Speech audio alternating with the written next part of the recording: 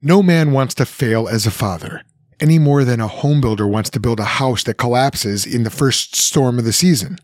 But just like a builder needs a good blueprint for a house, Christian fathers need a blueprint for how to succeed as a father. Let me explain.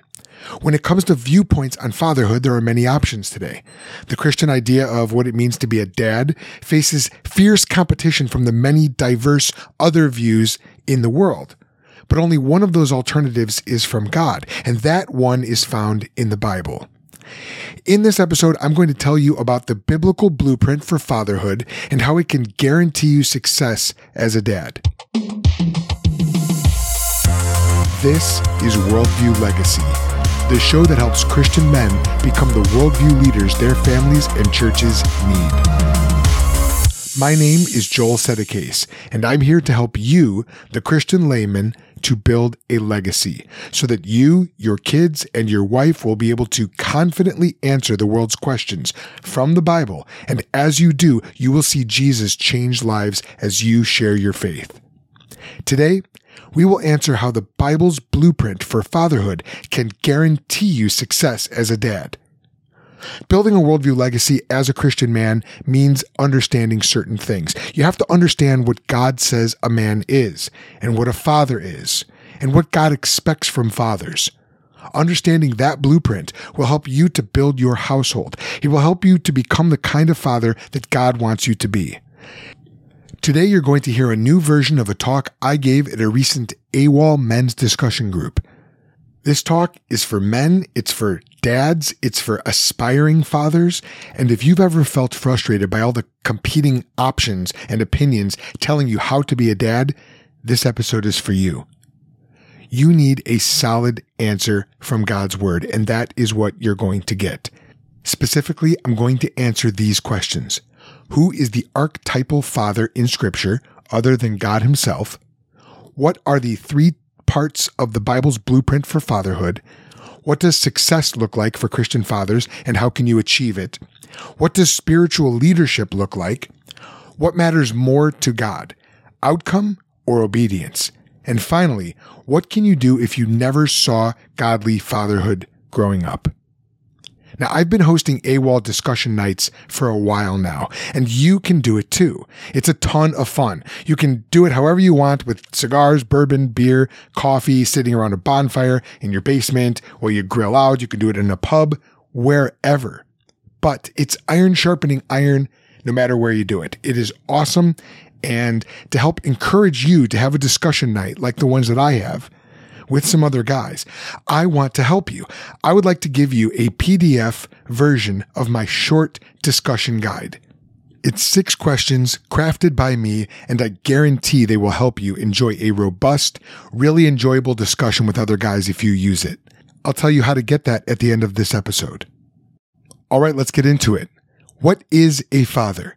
This question is going to be answered differently by different cultures, and it can definitely be tough to sort through.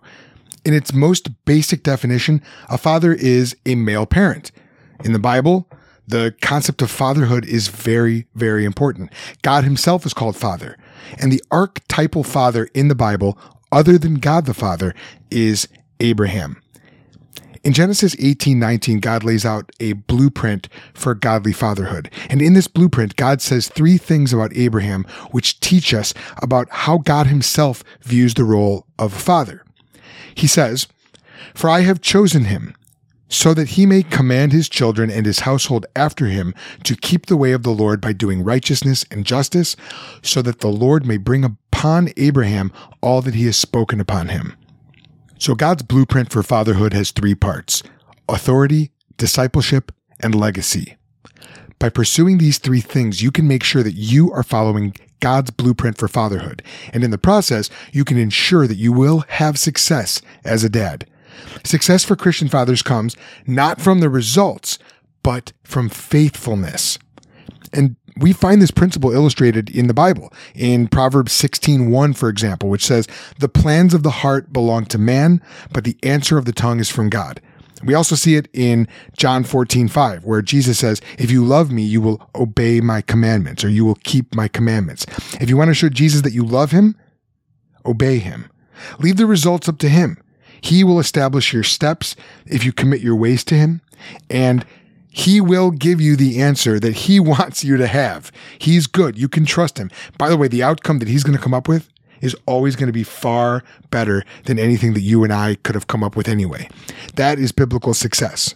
Now, let's break down the 3 parts of this blueprint. Here's the first part: authority. God is the ultimate authority, and Abraham reflected this attribute in his own authority. Abraham had a position of authority over his children, and not only over his own children, but over his whole household. And actually, there were at least 318 men in his household. These were trained men, men of war. They actually went to war with Abraham, which we can read about in Genesis 14:14. These men were so loyal to Abraham that they were actually circumcised along with him. Genesis 17:27. And I got to tell you, there's not too many guys that I would be that loyal to. That's pretty intense. Abraham also had others in his household too. He had a broad sphere of influence. He had people that he was responsible for in his household over whom he had authority.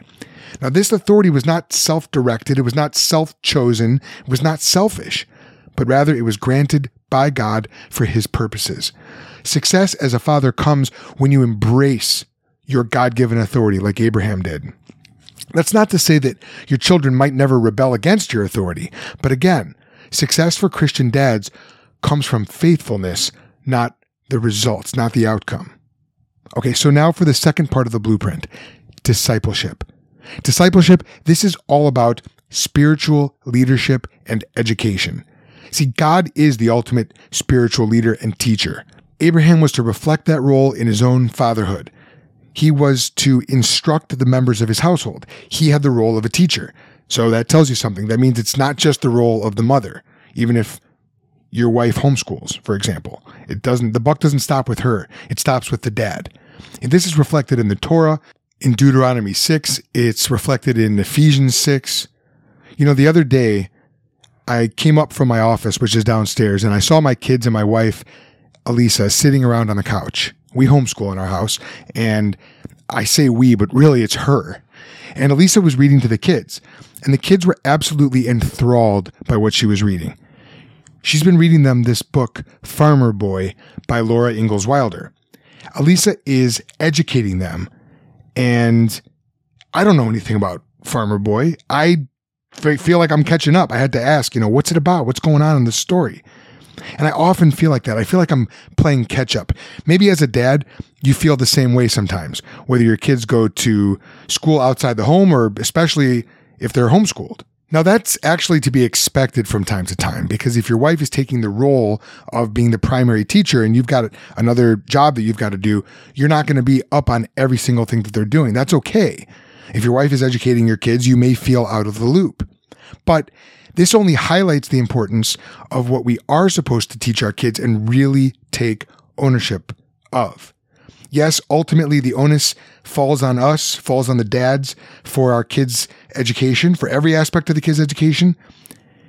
The dad is responsible for what the kids learn, even if the wife is the primary educator. That's still true. We still have to take that responsibility.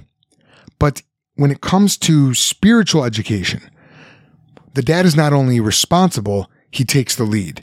And I know all education is ultimately theological and spiritual, but I'm talking about discipleship. I'm talking about family worship, catechism, scripture memory. The ways that you lead your family in this can look different. They can look diverse. It might also mean volunteering in your kids' Sunday school ministry at church. That's actually something that I do. But the nucleus of it is going to be your family worship times. For our family worship, we keep it simple. We read scripture, we pray, and we sing. God said that he chose Abraham to teach his children how to keep the way of the Lord. They needed to know what their primary allegiance was. And that was not to Abraham, but it was to God. A good father directs his family toward God, upwards. This is how we make disciples. This is how we make disciples of Jesus. And that's actually what Jesus commissioned us to do in Matthew 28:18 through 20. And the example of Abraham shows us that this process of discipling the nations begins at home. The father is to teach his children how to function as disciples. And he's also supposed to teach them how to function as a godly society. God says that Abraham is supposed to teach his children to do righteousness and justice. This is external godly living in society. God is using Abraham to build up a society and even a civilization. All right, so the third part of the blueprint then is building a legacy. God had a plan for history. He has a plan for history. This is a legacy that he's been building in real time. And in Abraham's day, he was going to use Abraham and his fatherhood to build it. Abraham's children and the younger members of his household were going to outlast him. They were going to be around after he had died. What Abraham taught his children then would live on. That meant that his kids and his grandkids and his great-grandchildren wouldn't have to figure these things out for themselves again. And they wouldn't have to go on the same journey that Abraham went on. If you know the story of Abraham, he did a lot of wandering. Abraham went on that journey himself, and he spoke with the Lord spoke with him, and then Abraham taught his children what the Lord had taught him. This is a legacy, and this is a legacy that is planned by the Lord. We see this right in the passage. This is what the Lord has spoken about Abraham. Abraham's legacy then was in the Lord's hands. Abraham could trust God with the outcome. Abraham had been taught to trust the Lord with himself, and now he was going to have to trust the Lord with his family's future too. God was going to use him to bring about his plan. See, this legacy will happen just exactly as God has planned it. God didn't need Abraham in the sense that God could have chosen anyone. However, God chose him. And in that, God actually bound up his own reputation with Abraham's faithfulness. This is pretty cool. The choices that Abraham would make would bring about God's plan. If Abraham were to choose differently, God's plan wouldn't have been accomplished. And yet, God saw to it that Abraham would remain faithful. There's sovereignty and human responsibility going on here. So you see, the principle here is that successful, godly fathers acknowledge their place in God's plan. And they seek to bring their family in line with what God is doing. They see their whole family as being on mission together, on mission to bring the gospel to their local area, to pass on the Christian worldview to the younger generation, to use their gifts to build up the local church. So as you pursue this, if God blesses this, your worldview legacy is going to last many generations after you're gone. Doesn't that sound compelling? Doesn't that sound amazing? That is what Abraham experienced. But remember, success as a dad is not about the outcome. It's more about obedience. So now, let's look at a couple of potential objections here. You might say, yeah, but you know what? I'm not Abraham. I don't have that kind of plan for my life. Well, look, it's true that you aren't Abraham, and yet you are an inheritor. You're an heir of what God started through Abraham. You're part of that same story. Abraham was supposed to reflect God's fatherhood as a father, and he did that. Even though the details of your fatherhood and your particular piece of God's story differs from Abraham's, the pattern is still the same. All fatherhood comes from the original pattern of God the Father. This is what it means to be a father, to reflect the fatherhood of God. All fatherhood comes from him. Now, some might say that the idea of the father as an authority in the home, that's okay for God, but nowadays in the home, in the family, that seems outdated. This seems like something that our society has moved past. But I'll tell you this, even if our society has largely moved past the biblical idea of fatherhood, we haven't advanced beyond it. Why? Because it's impossible to advance beyond or to improve upon God's perfect plan. God's plan is perfect. You can't get any higher than God's plan. Now, it is very possible that you have not seen fatherhood like this. You wouldn't even know where to start. I get that. Maybe your dad wasn't a great father growing up. Well, God helps you. This is why God gave us the Bible. This is why God gave us Abraham and Proverbs. Proverbs is actually written as kingly advice to a son. God the Father himself is a father. He will help you. He's also given us his Spirit. The Spirit of God empowers us, enables us to be able to be the kind of dad that God wants us to be. Even if you didn't have a great earthly father who really met that mold, who followed the blueprint, God's grace will cover you. God's Holy Spirit will help you. And guess what? When you fail, his grace is there because Jesus died on the cross for our sins. God's mercies for fathers are new every single morning. And Jesus Christ himself is called Everlasting Father. Why is that? He's called that in Isaiah, and yet Jesus never had any physical children. So why is he called the Everlasting Father? Well, remember the role, the threefold blueprint for fatherhood. Jesus is the authority. He's the ultimate authority. Jesus is the ultimate disciple maker, spiritual leader, and no one built a bigger and better legacy than Jesus Christ. Jesus laid down his life to redeem a people for himself. He paid the ransom for our sin to restore us to God. Jesus rose from the dead. He conquered death and he solidified his position as our king. Now, every godly father pursues godly fatherhood by pursuing Jesus. And then, as if that wasn't enough, God has given us a community of other dads to learn from. So if you didn't have a great dad growing up, get into the men's ministry at your church. Find other men to connect with, guys who love the Lord, guys who are in the Word and can help disciple you. That's one of the reasons why I host and co-host these men's discussion groups, these AWOL groups. It's to foster that brotherhood, that community, that fellowship. The biblical blueprint of fatherhood has three parts: authority, discipleship, and legacy. It all comes from God, and it all points back to God, God the Father. The way that fatherhood is expressed is going to vary from one culture to another. That's true. But the Bible says that the ultimate blueprint, the definition, and the example all come from God. God is the ultimate authority, so successful fathers obey him. God is the ultimate disciple-making spiritual leader, so successful fathers follow him and learn from him. And God is the ultimate legacy builder. So godly fathers seek to guide their families according to God's plan on God's mission. God has given you a blueprint for fatherhood in his word.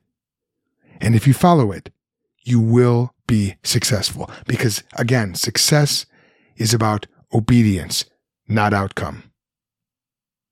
So now you know. Abraham is the archetypal father in Scripture, other than God himself.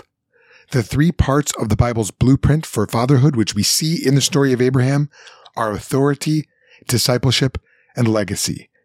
Success for Christian fathers looks more like obedience and less like getting the right outcome, because we leave the outcome to God.